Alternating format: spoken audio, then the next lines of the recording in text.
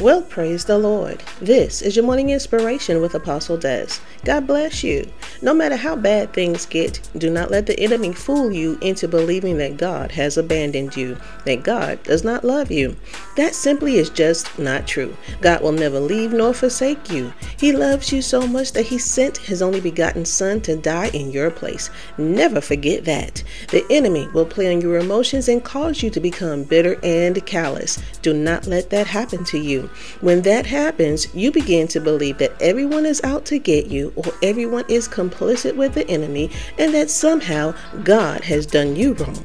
Do not let the enemy twist things up on you. God is love and God is compassionate. He will never do anything to hurt you. Know that bad things have happened, yes, but God did not allow them to destroy you and take you out. That may have been the enemy's plan, but it was not God's. God was right there with you in the midst of it all to help you endure and grow from it.